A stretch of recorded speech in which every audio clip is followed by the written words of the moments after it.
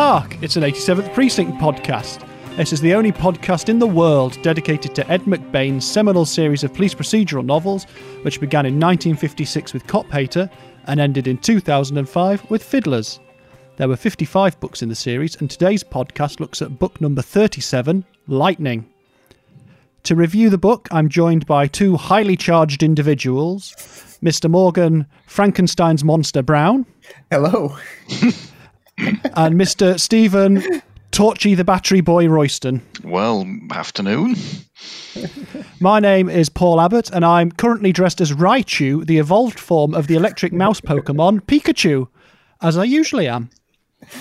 I hope everyone's been able to check out our special episode that was out recently, the interview I did with Erin MacDonald, author of the Ed McBain Evan Hunter Literary Companion and the new Ian Rankin one.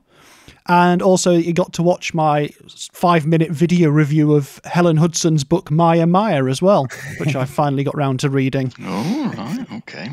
Which gets another mention here, doesn't it, actually? Yes, I thought it was a relevant time to do it, actually, to dig into the book. Anyway, you know what to do if you're enjoying the show. Rate, review wherever you're listening, and let people know if you think they'll enjoy it. That's really it. We'll carry on whatever happens. I would just like to point out, I've mentioned this is book number 37, right? We're 28 years into this series, and we've still got 31 years to go. Oh, right, okay. Such was his slowing down of pace, I suppose. Yeah, because this is book 37 of 55, and we've only got another 18 to go, so it's definitely, much slower than in the early days. But blimey, gosh, it's over a long time. It really is. He gets a bit of a mention in here, doesn't he? Like some of the characters talk about how old they are, which he kind of evades, doesn't he? There's all sorts of weird references in this. How old are you? Yeah. Older than I care to remember. But yes, before we get stuck into it, I'll have a look at some 1984 context stuff. Or rather, I thought I would. I mean, let's have some obvious things. There's a Winter Olympics in Sarajevo and a Summer Olympics in LA in 1984. Mm-hmm. And then as I carried on doing my research, it was one of the most depressing years of events I think I've ever read. And there's some stiff competition because most years are really depressing. You said that last time, I think. Well, last time it was just nuclear disasters all happening around the world. Which is fairly bad. So this is worse than an entire year of nuclear holocaust then.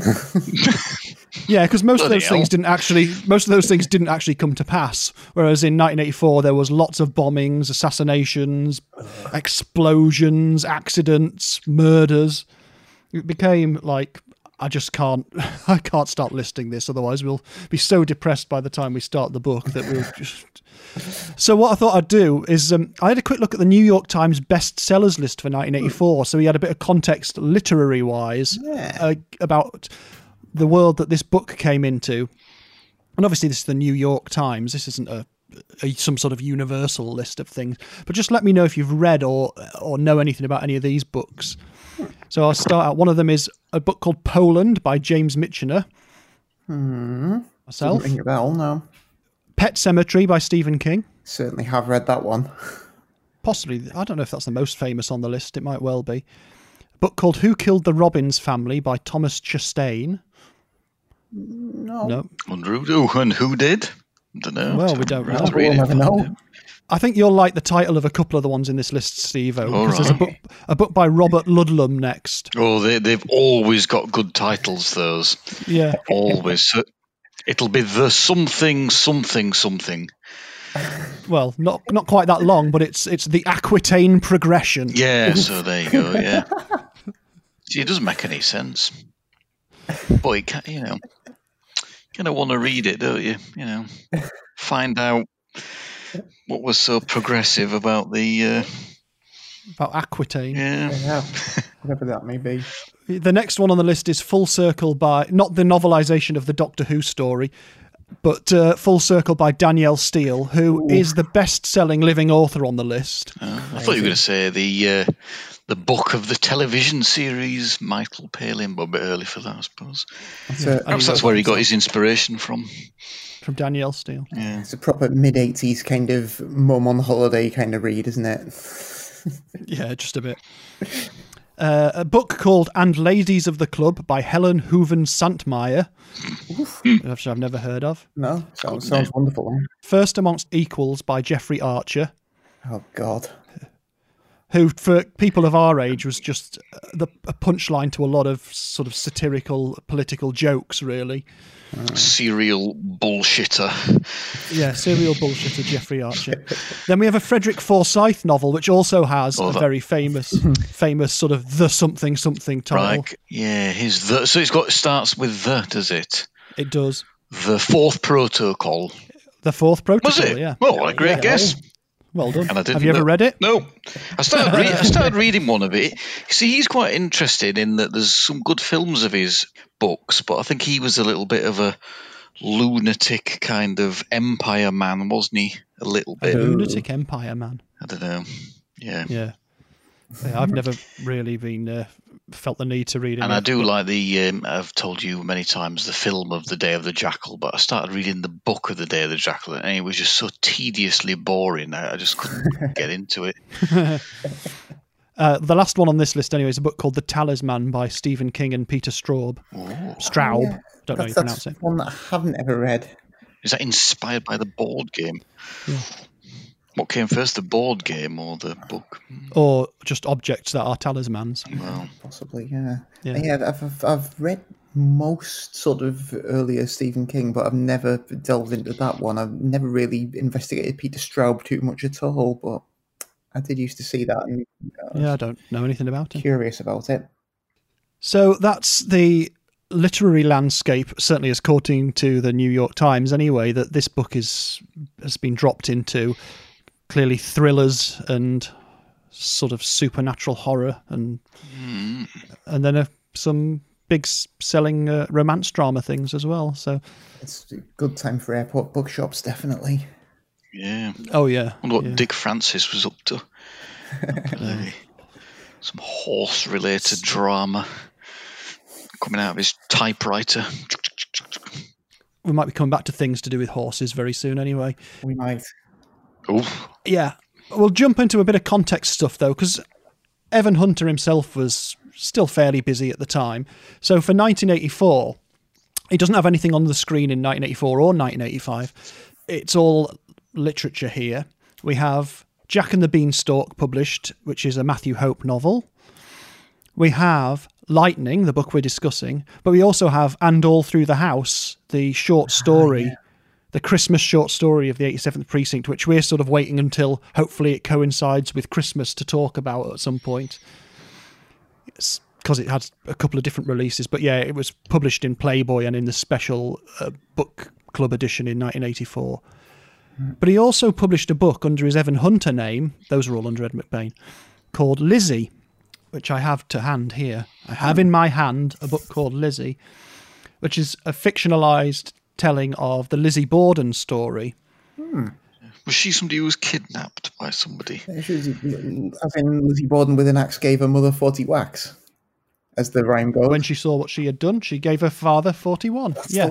Oh, So she was a famous murderess, Oh. basically, in the late 1800s, and a very famous real case of matricide and patricide. Is that right? That's the one. And this is Evan Hunter's deeply researched take on what happened and his personal belief about it, told in a fictionalized way. He spent ages researching and writing this book, and it flopped massively. Yeah. Essentially, at the same time, a non-fiction book came out with exactly the same name, just called Lizzie, about the same thing, and it caused sort of confusion in the sort of marketplace and struck Evan Hunter quite badly at the time. It put him off being Evan Hunter as an author for a little bit. Anyway, it was a bit of a blow to his confidence. Aww. Yeah, so it's a part of the switch to the sort of output you see why the McBain 87th Precinct books become bigger and more involved is really because Evan Hunter was a little on the back burner after that because he'd had his confidence knocked somewhat. although the reviews on the back of this from the time say it's very readable and provocative and engaging, and I've yet to read it, but I'll get round to it at some point. Poor old Evan. Yeah, well, just goes to show. But then if you ever read anything about things that Evan Hunter never got published, there's loads he didn't get published. He'd write huge, massive, thick books about something. He wrote one called Words, I think, which was all about the publishing industry. And he was taking it around trying to get it published for years, even after, this is when he was a well-established author, and basically nobody wanted it. And he ended up burning it, apparently. I mean, it might have been massively libelous as well, but... You can kind of imagine that it would be, actually. Yeah, I'd have thought so. Not a man to let a grudge go, is he? No. And in later years, he often referred to a book he'd written about the whole history of the human race. Wow. A modest project. Which seems ambitious to the point of total folly, and that never got published either. So it wasn't a hit every time he put anything out by a long shot. Right, let's get to Lightning. Quick rundown of the facts of Lightning, published by Arbor House in 1984, in paperback by Avon in 1985, and in the UK, it's still Hamish Hamilton and Pan. Copyright date is the 31st of August 1984, and the dedication is for Ruth and Basil Levin. And I did try to find out something about them, and I think I found something. It was really hard to find out because not everyone who gets a book dedicated to them is a famous person, as we've discovered before. But I managed to find a Ruth Levin who'd been a resident in Sarasota, Florida, where Evan Hunter had lived for a while. And Ruth and Basil Levin ran a thing called Living Walls, which was an interior design service. So there we go. They must have just been neighbours of his or something, maybe. Yeah, neighbours, friends, might have met through their business or something like that. But I did find out that she liked to say that certainly Ruth and Basil Levin, both together and individually, like to sail, scuba dive, and do theatre improv and ham radio. Yeah, wonderful. So there you go. So I assume that I've found out the right person that these are dedicated to. It seems likely anyway. Excellent. Good research. I wonder if he ever dedicated a book to somebody we didn't know, and they'd be like... That's some sort of bizarre dedication trolling. Yeah. Imagine if... Yeah. A bloke next door's dedicated a book to us. Oh, dear. There's an adaptation of this. The two books before this one and this one are the three NBC productions in the 90s.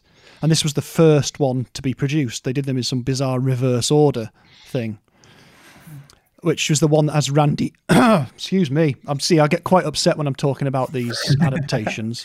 Probably with good reason. Yeah. It's Randy Quaid as Steve Carella, Ron Perkins...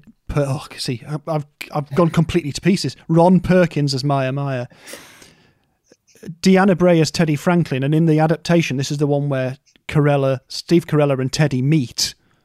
And it also contains the plot. The Kling Augusta breakup from the earlier book is shoved into this story. Oof. It's a mess. It's an absolute mess. Well, as if there's not enough quite going on in this book that you need a bit more just to make it... Yeah. Have you watched it then? Yeah, I have. And is it just a mess, really? Yeah, it is. It's crap. It's awful. I don't think it's the worst. The worst one I think was the one I mentioned last time, which was for Ice. I think that's definitely the worst, but this is not. It's not good Lightning anyway. I can't imagine what he would have felt like having seen it.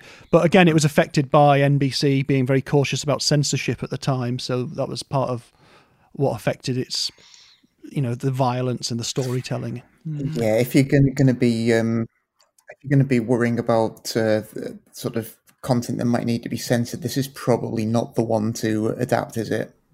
No, definitely not. But you'd think adapting these for the TV would be like idiot-proof, wouldn't you? Yeah. Harder to do a bad job than a good job, surely. Apparently not. No, people seem to go out of their way to make a bad job of it, really. By the time he's written this book, of course, Hill Street Blues has changed the landscape of of crime drama on TV anyway, and I'm sure we'll get to that at some point. Oh, we will. I think we should probably just say up front, as usual, well, as we try and remember to say, in terms of spoilers, if we don't talk about spoilers in this book, we can't talk about this book. So if you don't want to know anything about what's happened in this book, well... Read it first. Yeah. You better stop listening and go and read it. Yeah, because this book in particular is going to be very hard to discuss without talking about spoilers, I think. So can I just check, is this the first time reading this for anyone, or have we all read this one before? I've definitely read this one before, yeah. No, I've read this before. Okay, me too.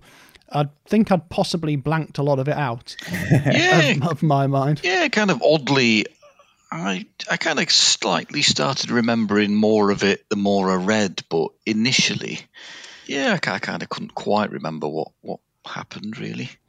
It's one of those quite rare entries where there's not particularly, I wouldn't say, like a lead. It's proper two equally prominent plots, hasn't it, running in parallel?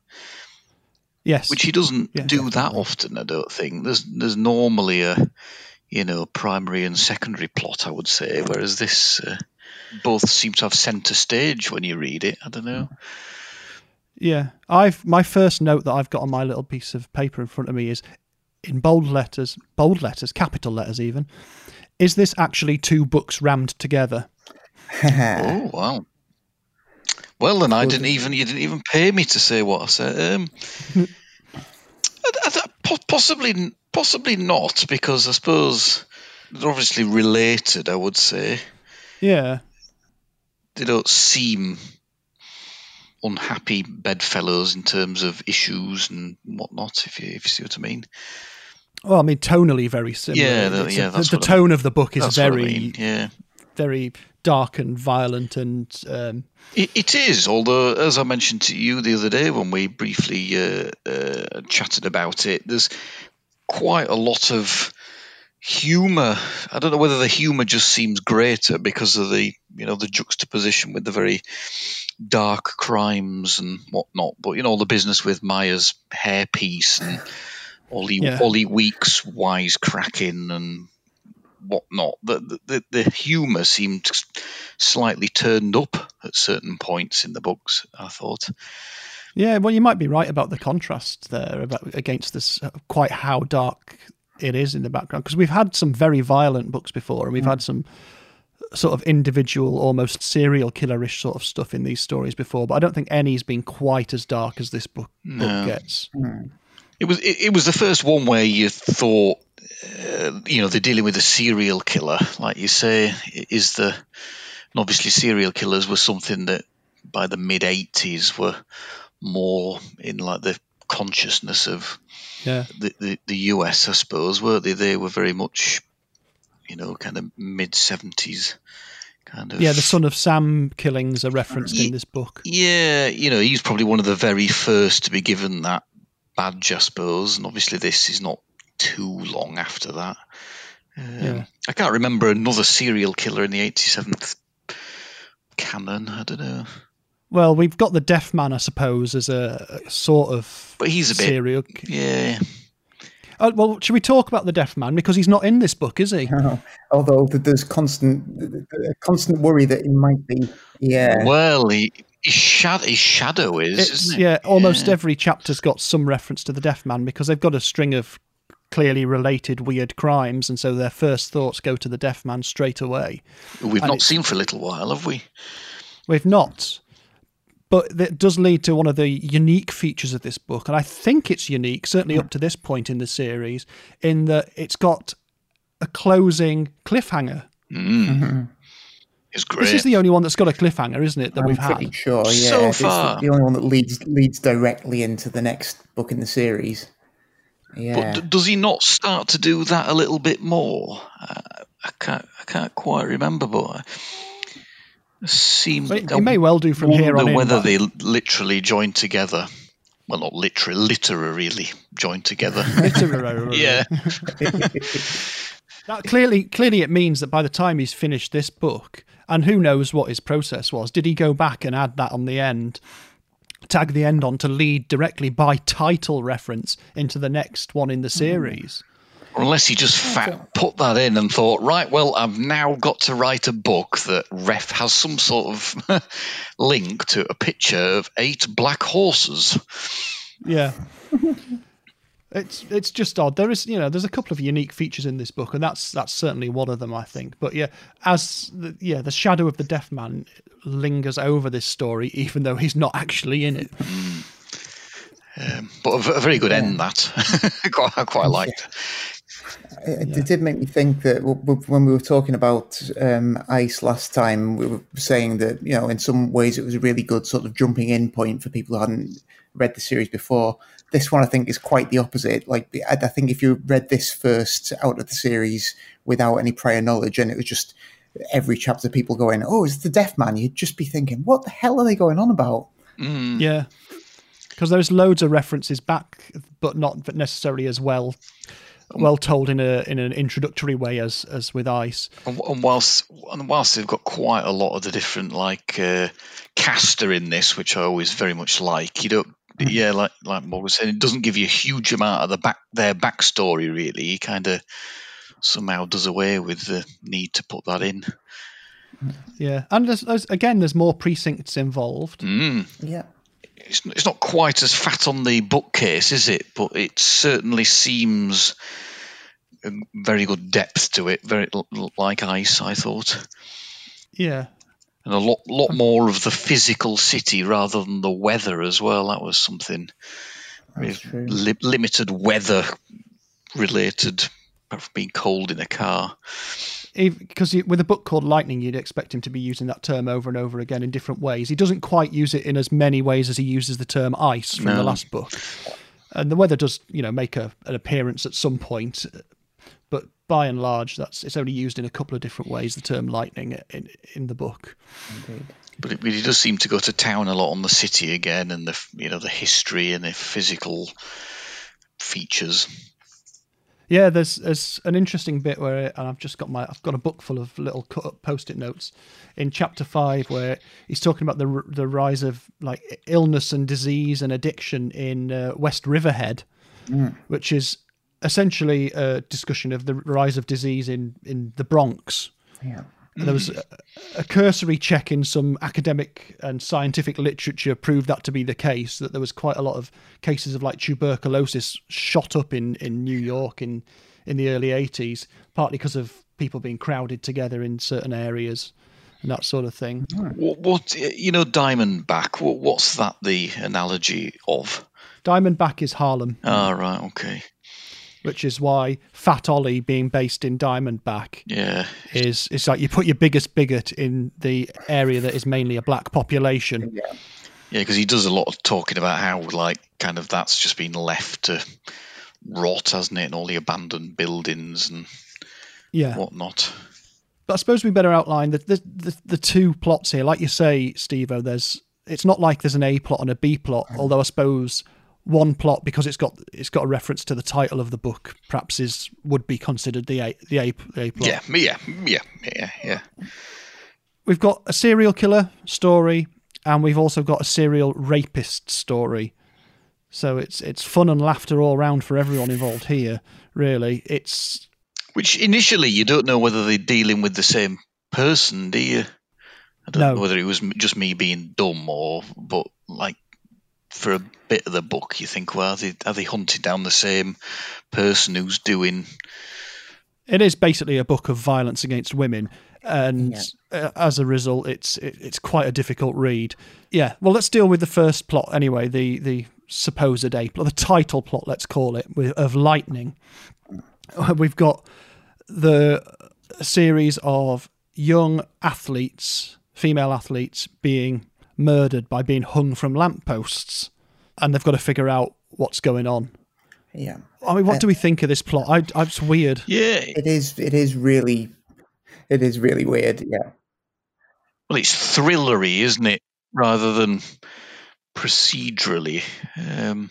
It's like lynchings, they start, don't they, at the beginning talking about, like, is it something out like the Wild West? And it kind of is, really.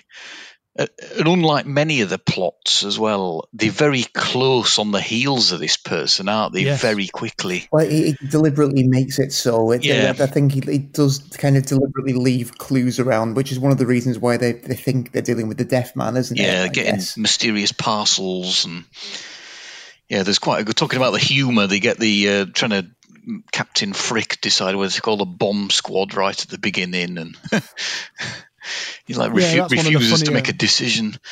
But it's almost like a manhunt, isn't it, rather than an investigation? Yeah, they got a lot of clues as to his whereabouts, and like you say, he leaves clues as well. So he sort of wants to be caught, I think, is the implication. Yeah. Because the actual murders aren't committed by hanging the hanging of the victims. The hanging is actually just sort of a way to draw more attention to them, isn't it? As we find. So the whole thing is just very much like done for spectacle rather than for any other motivation, really. Yeah, indeed. And in fact, the method used for killing these people is a banned wrestling move. Yeah. Which is a horrible thought. But I've got a bit of a problem with this plot in the sense that it seems, despite it being a serial killer, and obviously motivations for why people do things as serial killers and stuff is wide and varied, and I'm not saying that this couldn't happen or things worse than this haven't happened. But in the context of this story, who it turns out to be, and this is why the spoilers thing is important, is it turns out to be someone who was once a very famous Olympic athlete. Yeah, when you get that revelation, which is like right at the end, I couldn't help but thinking, I wonder whether he based this on something, because it's such a weird, almost unbelievable thing. Yeah. I don't know. There's like the big passage at the end with the guy trying to explain why he's done what he's done. Yeah, which makes no sense at all. Which, well, to me it didn't, and perhaps that's the entire point. I don't know. That they are just totally pointless, futile crimes. That are totally meaningless, and that's like the absolute tragedy of it, really. Yeah, that it's hard to understand on any level because that bloke's trying to explain, isn't he? In the interview, and you're just like thinking, what on earth is this guy on about? Yeah, he's quite frustrated with the cops because they clearly don't understand what his motivation is either. And as a reader, you don't either. So I don't know if it makes for a particularly satisfying conclusion to the crime for the reader, but because I'd forgotten really, and I was thinking, well, was he disgraced as a result of something that a female athlete did to him, or something like that? Is that why he's taken out on these young athletes? And he kind of faded from public view and wants to be back in the spotlight. It's like, so you're killing lots of young women because of that. Okay. But you think about it, as we grown up, even if you're not a fan of sports particularly, a lot amongst the most famous people you'll ever know in your life are sports people, especially Olympic athletes. So this book is written, or it's published in 1984, but I think it's set in 1983, and he talks about this villain, this serial killer, having been a superstar 15 years earlier, which puts it in the 1968 Olympics. Yeah. And says he's a triple gold medal runner. And obviously I went back and had a look at this. And the 68 Olympics is mainly famous for a lot of Black Power stuff. Absolutely, yeah. And that's an amazing part of its legacy. So there is no equivalent person in the real world. The only person who got anywhere near to having the medal tally that the baddie in this book had was a runner called Jim Hines, and it's definitely nothing to do with that guy at all. Yeah. It was a bit of an odd kind of conclusion, that. Yeah. But like I say, maybe that's his entire point, that there is no point to it. Yeah. And there is no justifiable. Perhaps he thought it was a bit of a cop-out, having a justifiable motive. Perhaps perhaps that's his entire thing he's trying to get over is that there is no explanation. Well, possibly. But if we get to the second plot then in the book, and this is one where we've introduced a new character, or he's introduced a new character in the form of Detective First Class Annie Rawls, who's going to be making quite a lot of appearances from here on in. So he's bolstered the female cast again by adding Annie Rawls alongside Eileen Burke, who's now back in it more or less full time at the moment, and who unfortunately becomes the butt of the crime in this, in the most horrific way possible. And one of the big problems I have with this second plot, which is about the serial rapist, is that he introduces Annie Rawls and immediately puts her in bed with Cotton Hawes. Yeah. So she's in straight to bed. We've got Eileen Burke, who's a brilliant detective, has been working as a decoy for a long time, gets put into this position. And so obviously you're supposed to say she's doing her job, she's being the good cop that she wants to be, but he makes her the victim of very violent crime. I find it really difficult to read that stuff about the serial rapist, and then furthermore the justification that the baddie has for doing it. Yeah, no one in that whole plot line comes out looking particularly nice, do they? Because his motivation, it's vile, but then the people who he's offended with are also pretty vile. Like, everyone's horrible. It's a really grim plot line altogether. Yeah, which is maybe the intention, I suppose. Well, he does put some words into Annie Rawls' mouth, basically saying about why can't people just leave each other alone? And one of my big problems with the book is that it feels a little bit like Ed McBain's having his cake and eating it a bit with discussing some of these issues. He is portraying these horrible people, these violence. He's letting Fat Ollie do a lot of horrible talking about race and being a bigot, and sometimes that comes across really well, and you understand it's not satire, but it's criticism of these things. I feel like so much of it in this book, it feels a bit, he's just doing it because he can, and I'm not sure what I feel about it is what I'm saying. Yeah, I don't know. I think it's definitely, even being charitable, it's pretty heavy-handed, isn't it? He's definitely got some points he wants to make about sort of violence against women and people wanting to control women's bodies. I mean, you get sort of the little parallel subplot with Teddy Corella trying to get a job and sort of meeting with just creepy advances from a man as well. And it's just, he's obviously got to be in his bonnet about this, but the way he goes about sort of trying to make whatever point he's trying to make doesn't really come off. I think also he can, as well as sort of having Fat Ollie voicing some really horrible views and that coming out just unpleasantly, it can sometimes put thoughts in the head of and words in the mouth of other characters, which you just think, I don't know if this character really would be thinking like some of his female characters, as you say. Yeah. It's like, I don't know. And also Arthur Brown, I think Brown's a great character, but sometimes I think McBain gives him thoughts to think about race that I don't necessarily believe that character would be thinking. Yeah, and it does just make me a bit uncomfortable too. Yeah, I find that a bit with Arthur Brown in this book. It feels like he's just being used for a bizarre purpose, when the character is so much better than that in other instances as well. Right. But that thing about Teddy Corella is interesting because that's the start of a new life to the character of Teddy Corella, which I think is good.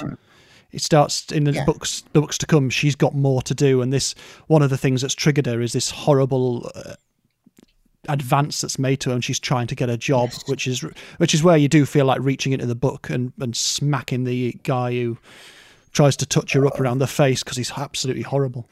Yeah, really, really unpleasant. Yeah. So he's definitely trying to do some really positive stuff in the sense that he's definitely trying to give his female characters more to do. He's trying to provide us with more strong female characters. But yeah, what he does with them sometimes might not sit that well with us. Absolutely. It's tough stuff, let's put it that way.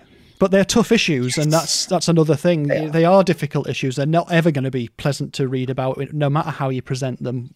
Yeah, I think with Ollie Weeks, yeah, you're right. I think he does probably ramp it up a bit too much, but that might just be like the function of the times, really. When did he first introduce him in the mid-70s? In the mid-70s, yeah. So the mid-80s now, and he's probably doing that as a means to show that it's not got any better. Yeah. I know what you mean. The issues certainly in New York as well. For all the progressive politics like the 60s has much changed, and I think that's the way of showing. You've got people like Ollie Weeks wandering around with the crap coming out of the mouth that it does, that it hasn't changed, and the only way you can communicate that is by laying it on thick, really. I guess so. But yeah, does he have his cake and eat it? It's, I suppose, I don't know. The alternative is he doesn't bother with having characters like that, and if you don't, you're essentially sweeping a lot of the fact, the absolute fact that people like that exist. You're just totally sweeping that under the carpet by ignoring it. Yeah. And I think in his, being a devil's advocate, I think that would be a bigger cop out than perhaps reading stuff that you find abhorrent yourself. But yeah, I know. I think you're right. He puts it there for a purpose, doesn't he? I think so. It's not gratuitous, is what I mean. It's not. Yeah, and it contributes to it not being just a series of superhero detectives as well, all of whom you're supposed to swoon and fawn over. Because Ollie, for his massive flaws, is absolutely desperate to find the perpetrator, isn't he, of that crime? And so you're always he's a fairly difficult person, much more so than Andy Parker, who's got virtually no redeeming features, who has no desire to do a good job, to get along with anybody or do anything, whereas Ollie's not quite like that, is he? No. Yeah, he's definitely is a bit more than just sort of a kind of cipher for the sort of bad cop. He is a bad cop in many respects, but there's a bit more to him than that. So I guess that does certainly make him more interesting, because it'd be really easy for him to just kind of always have just someone there to function as a kind of symbol of the fact that some cops are racist and nothing more. But to make Ollie a bit more kind of nuanced than that, I guess is good. But yeah, sometimes it's uncomfortable kind of seeing him getting away with this stuff, and also sometimes it's like we almost find ourselves rooting for him too, definitely. And that's a very uncomfortable position to be in. It is. But despite all this, I mean, it would be unfair to say this book is totally devoid of humour, because as Steve-O suggested, it does have some great McBain moments in it. Yeah, you get the feeling when he decides to put a bit of humour in, he does ramp that up, really. I don't know. Yeah, and one of the big things is the big discussion about Hill Street Blues, which does come out of the mouth of Ollie Weeks. Yeah. And it refers back to the Maya book as well, because I was trying to work out where Hill Street Blues was in its life cycle at the point where this book would have been written. And as we know already about Evan Hunter's feelings about Hill Street Blues, and this is the point at which he sets them down on paper in a published book in 1984, which is in the middle of the run of Hill Street Blues, which is at this point the biggest and most successful show there's ever been, really, certainly in the world of crime fiction.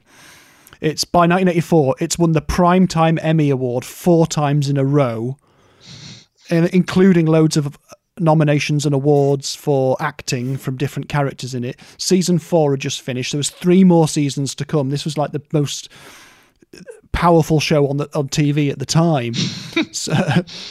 So it's no wonder he's a bit narked, and he's put into this stuff all this specific details he's noticed about it. You wonder whether he's got a point, don't you? There just seems to be. Although it's quite strange how he uses Ollie to voice this, and yet his main character's kind of like saying, well, I don't really see a link there. Yeah, it's because there was a couple of episodes of Hill Street Blues featuring this character called Charlie Weeks, who was an outwardly racist cop who kills a black person in one of the episodes, but for, in the show's language, legitimate reasons. And this is a very strange and difficult time to be discussing cops, violence, and the murder of black people, even in these fictional things from the past. But that's why Ollie Weeks has picked on that character. But the funny thing is that character was only in like 2 episodes of Hill Street Blues, so Ollie Weeks has got this massive bee in his bonnet about it. Yeah. Perhaps that character's the straw that broke the camel's back as far as Evan Hunter was concerned. Yeah, you do get a feeling that this was his evidence that he would have taken to a trial and, in a court case, sue them for plagiarism, and he would have just sort of gone, well, he has this character that does this, and Ferrillo sounds a bit like Corella, and he would have been laughed out of court. Yeah. What I think would have happened. Yeah, it's odd that you can't help but think he's got a bit of a point, but so what? You can't copyright. Yeah, it's squad-based drama, can you? With a character with an Italian-sounding name. Yeah, so yes, it probably is a bit close to the bone in terms of its concept and the Italian lead, but he should just be congratulating himself for having the idea about 25 years earlier than Hill Street Blues got on air. Yeah, absolutely. Rather than being pissed off about it. But he seems to reconcile with the fact that he's convinced these books will be still going when the TV show's Cornflakes or something, whatever he calls it, which I suppose they were. Yeah, it's a funny one, really, but it's a great bit of the author's voice breaking through in no uncertain terms. That bit there, in terms of one of the few really humorous bits of the book. Yeah. The other one being something you alluded to before, which is Maya suddenly deciding to wear a wig. Yeah. Yeah. And the absolute Mickey that gets taken out of him by everyone who comes across. Yeah, they all pretend they don't know who he is, don't they? When Corella draws his revolver on it, his gun, doesn't he? Yeah. Which can you state your business, sir? It's actually one of the weirder bits of Corella business, that as well, because I don't think Corella, even for a joke, would draw his gun. No. But he does in this. You wouldn't think so, but yeah. But I like the fact that, Maya decides to get rid of the wig when some guy asks him, are you wearing a wig? Because I'm thinking of getting one, but, one that looks good. Anyway, right, I think we're going to have to start summing up, really. So we've been on a bit of an uptick with the scores of late, particularly with Ice, which we sort of ranked very highly. In fact, it goes towards being one of the top-rated ones we've ever done. But we're going to have to sum this one up, so I will start, seeing as I have made a point of being quite so whingy about it. And my feeling is that he strays a bit too far into having his cake and eating it, and by having essentially, if he wrote this book 10 years previously, this might have been 2 books when he might have explored the stories individually a bit further each. Because this is 270 pages. It's not the biggest, but it's not the smallest either. And I reckon either one of the 2 stories in this book could have been a book on their own, of the sort of older length of the stories as they once were. Mm.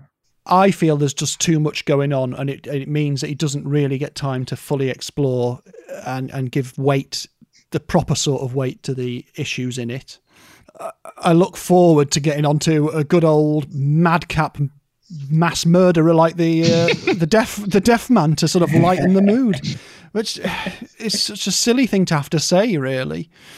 And this does also contain one of my least favourite chapters of the series so far, which is chapter 6 of this book, where basically every single cop is thinking about the deaf man and having sex, and it's just that made me want to wash my hands afterwards. As the book as a whole did, really. So I am going to be fairly critical of it, and I'm giving it 50 police shields. Ooh. So I'll move on to you, Morgan. Okay. I mean, I think everything you've said is completely reasonable, to be honest, and I do agree with you.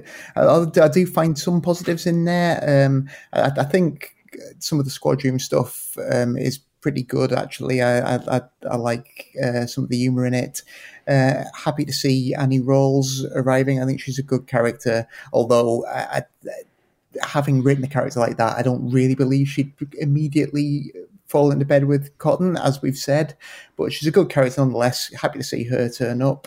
But yeah, I think my main issue is just both of the two kind of crimes that the novel revolves around, as well as being bloody horrible.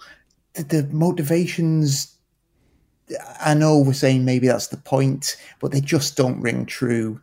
The serial rape as well, you just wonder how he's got away with it for that long, and the motivation behind it just seems absolutely just crazy. I know there are crazy people about, but yeah, it does leave a bit of a bad taste. So I might go a little bit higher, but I'm going to go, I think 56 police shields. Okay. And I come to Steve-O. Okay. Yeah, I don't know. I think I kind of enjoyed it a bit more. I don't know whether that makes me a bad person. Perhaps I am a bad person. I don't know. I did enjoy the depth of it, which, you know, some of the slimmer entries, I think, you know, he's allowed to have a bit more depth of description, really. And, you know, I did like kind of the investigation. I think you're both right in terms of the actual crimes. Perhaps he's wasting the new characters as well, and yeah, there's a bit of a fundamental problem with the motives, I think, which is fair enough. But you know, I think it does have its redeeming features, really. Yeah, no, I don't know. I think I would be up kind of 70 police shields, a 7 out of 10 entry, really. I think, you know, if you address some of the issues and maybe tone it down, and yeah, perhaps they're fundamental issues that mean it's not quite as good, but I think I would go 70. Okay, then. Well, that gives us a grand Kenneth total with our patented rounding down system of 58 police shields, and I think that's probably the broadest spread we've had of scores in the series so far out of the ones we've done. But I'll just quickly, before we finish off, I got a couple of the contemporary reviews. And funnily enough, I couldn't find a New York Times one for this, so I don't know. I presume it was reviewed in the New York Times, but I couldn't find it. I've got a review from the Irish Times from the 22nd of December 1984. And it ends with, 2 mass criminals, one a rapist, one a murderer who hangs his girl victim from lampposts, makes for much unpleasantness, too much yuck, is how that concludes. And the Observer review from the 9th of December 1984 by Christopher Wordsworth, which is the one that's quoted on the back of my book, probably on the ones you've got as well, I should imagine. Well, I'll read the whole thing. It's very short, because he says, the best McBain of recent vintage, and that is saying something. Repetitive rape, a rota of the same girls, and the gruesome multiple killings of female athletes, blood, sex, toil, autopsies, the whole stitched together by the daddy of the police procedural, until you can almost taste those greasy French fries in the 87th Precinct's canteen. Do they have a canteen? Well, there's never been any mention of a canteen, ever. I think that's somebody reviewing it who's not read it, maybe. But he's reviewed a few of them. It's bonkers. Yeah, that bit, but that's the quote that's on the back of my edition of the book as well. So it's, and then Jean M. White in the Washington Post in September of 1984 is quite effusive about it as well, and she's generally one of the more critical voices we have on these things as well. Lightning is a sturdy police novel with the McBain hallmarks: spare prose, gritty street scenes, dogged police legwork, crisp dialogue, interrogation transcripts, and the very human cops. And then the motives for these rapes and murders are astounding, truly mind-boggling. Not even a hint would be fair. On the balance of the 3 reviews I could find, it's been received very well, certainly at the time. And maybe it's a more modern sensibility that's made me feel the way I do about it. I don't know. I think it'll be one of the entries that of all of them will be up the top of the ones that have not aged particularly well. And I think his fundamental way of dealing with female characters is probably his biggest Achilles heel that never goes away. Yeah. And so, it is probably a function of when you have got those female characters doing more, that Achilles heel is just revealed more, isn't it? Yeah, you know what I mean? Interesting point. And that will be a function of kind of him, the time, it's his kind of biggest flaw, isn't it, really? Yeah. Well, we shall move on from this anyway, because the next book we're going to be doing is, as we've already sort of revealed in this, is 8 Black Horses, the next Deathman novel. And we'll be back in our bonus episode to do our usual roundup of the original book covers, the book covers we've got, and a load of absolute nonsense about 1984, I'm sure, which will be a nice relief, I think. So until then, I'm going to say ta-ra, and Steve-O. Goodbye. And Morgan. Fare thee well.